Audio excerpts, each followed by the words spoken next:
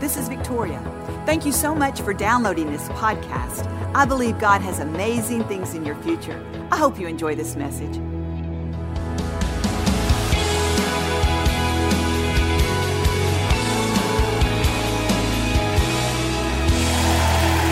Yes, we are a grateful people. Amen. I want to encourage us all today to have a peacemaker's heart. A peacemaker's heart. The heart of a peacemaker. You see, we all want to live in peace. We all want people to be at peace with us. We want peace in our families. We want peace in our homes. But the way we're going to have peace is to make peace. Peacemaker is a compound word. Peacemaker.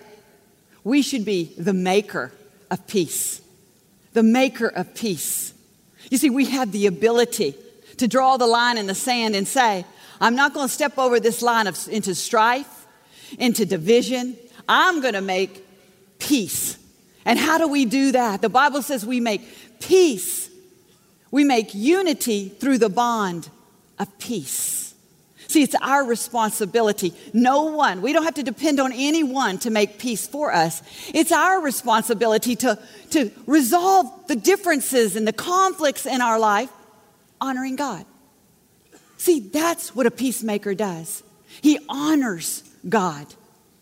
It's an attitude. And that's why I described it as developing a heart of a peacemaker, because it's an attitude that we have to develop. It's something that we have to realize is our responsibility. See, Jesus gave a Sermon on the Mount, and he gave all the Beatitudes. And he told about these Beatitudes. You could call them, these are attitudes that bring the blessings of God in our life. And he said in Matthew 5:19, he said, blessed are the peacemakers, for they shall be sons of God. Blessed are those who are willing to let go of an offense. Blessed are those who don't walk in the pathway of conflict. Blessed are those who don't have to have their way all the time. Blessed are those who are willing to keep the peace. See, we have to learn how to reconcile our differences and honor God. See, it's about unity. And the only way we're going to find unity is through the bonds of peace. Unity doesn't mean we're all going to agree on everything. Unity doesn't mean we're all clones and we look alike. We act alike. We talk alike. Because we all know that ain't happening. We're all from different backgrounds. We have different opinions, different ways of doing things. So we have to learn that peace is what's going to bind us together. You know, it's so interesting in families and with co-workers and in partnerships with business, husbands and wife. The interesting thing is this. We start out good. We have the same goal in mind. We want to be successful at this task. We want to have peace in our homes. We want to raise kids that are thriving and well able to accomplish things. We want to have financial security. These are all common goals that we start out with. But somewhere along the way, because we differ in our personalities and the way we do things, we begin to get in conflict. We have the same goal, but we do it differently. And that conflict sidetracks us and gets us off course. So we don't have the desired outcome, or it extends and prolongs the outcome. You see, those are the things, it's at the end of the day, it's not the way you do it or I do it that's going to bring the happiness. At the end of the day, it's going to be peace that binds us together in unity that brings the happiness, the achievement, the outcome of the goal. You see, there is a place in your spirit that says, I am a peacemaker. And because I'm a peacemaker, I can trust God to fight my battles for me. I can trust God to bring the outcome, even if it's not the way I would do it. The attitude of a peacemaker is what we all need. We're all going to face challenges along the way. Those challenges are getting along with people because we all want our way. We all want to do it our way or no way. You know, sometimes it can get to the lowest part of our maturity. And it can be, if you don't do it my way, I'm not going to be happy. In fact, if you don't do it my way, we're not moving forward from this point. That is what is hindering our outcome. We've got to learn that if we want peace, it starts with us. We can make it. I was talking to a beautiful, really sharp, brilliant young girl the other day, and we were having a conversation. I could just see how sharp she was and with it and right on the ball. And she began to tell me I have a strong personality. I love to win. I love the feeling of winning. She says, there's just something about being right. It's a great feeling. And then she paused. And she said, those traits of mine, those personality traits, I'm realizing they're beginning to slowly demise my marriage. They're beginning to change the atmosphere of my home. It's beginning to affect my children. You see, if you have to be right all the time, and you love that feeling of being right, you're making other people feel wrong. You see, we don't want to make the people in our life feel wrong. We've got to let other people be right. We've got to allow them to be right. Doesn't mean that you have to agree with everything that they're saying. Just let them be right. It doesn't make you wrong. It makes you a peacemaker. It makes you a peacemaker. It makes you a person who says, I'm going to make peace. Because I don't want to be right all the time. It's too costly. It's too expensive. It isn't worth the price of my home, of my family, of my children, of my job. It's too costly. We have to be willing to be a peacemaker.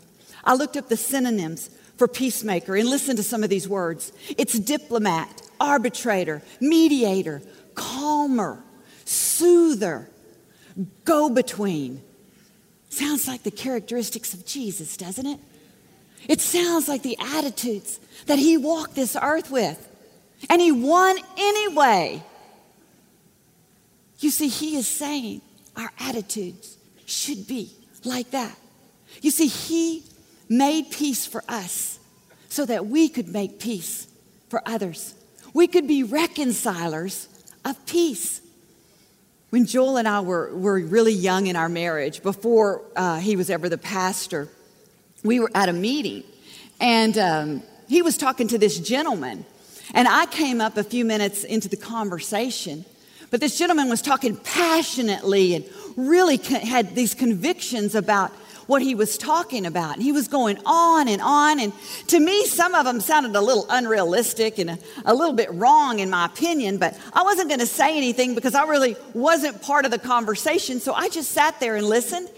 And I looked at Joel, and Joel was standing there with a pleasant look on his face. He was being very cordial. And I thought, oh, okay, all right. So as I was standing there just listening to the conversation, a little while later, Joel had somehow given us an exit point. He had dismissed us and said, hey, we got to go. So as we were leaving, a little later, we were in the car going home. And I said to Joel, I said, hey, who was that guy? And what did you think about his opinion? And, I didn't know what I thought about it. I don't know if I agree with all that. And I said, did you agree with his opinion? And Joel said, no, I didn't. And I said, well, you were standing there so nice and everything. I thought maybe you did. I'll never forget what he said. He said, Victoria, I wasn't put on this earth to straighten everybody out.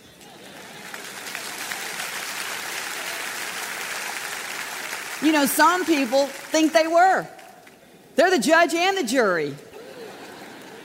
I thought that was so profound, very deep. I thought, I like that. I'm going to remember that. Have you ever interjected in a conversation and later on when you left, maybe when you got home, you thought, why did I do that? I just wish I wouldn't have said anything. We ought to adapt that motto. I wasn't put on this earth to straighten everybody out.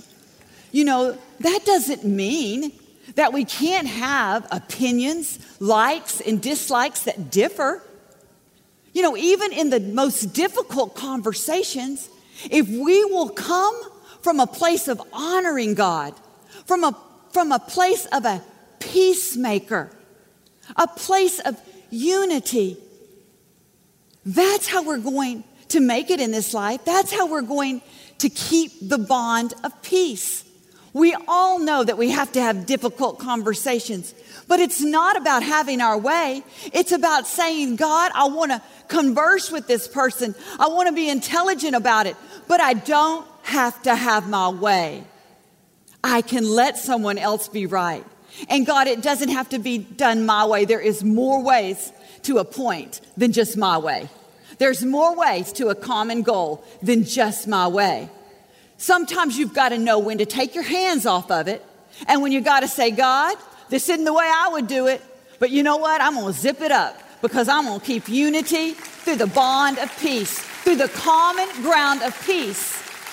And God, I'm not going to try to fight my way. I'm going to allow you to step in. And you see, God says, you're not blessed when you're right. You're not blessed when you win every argument.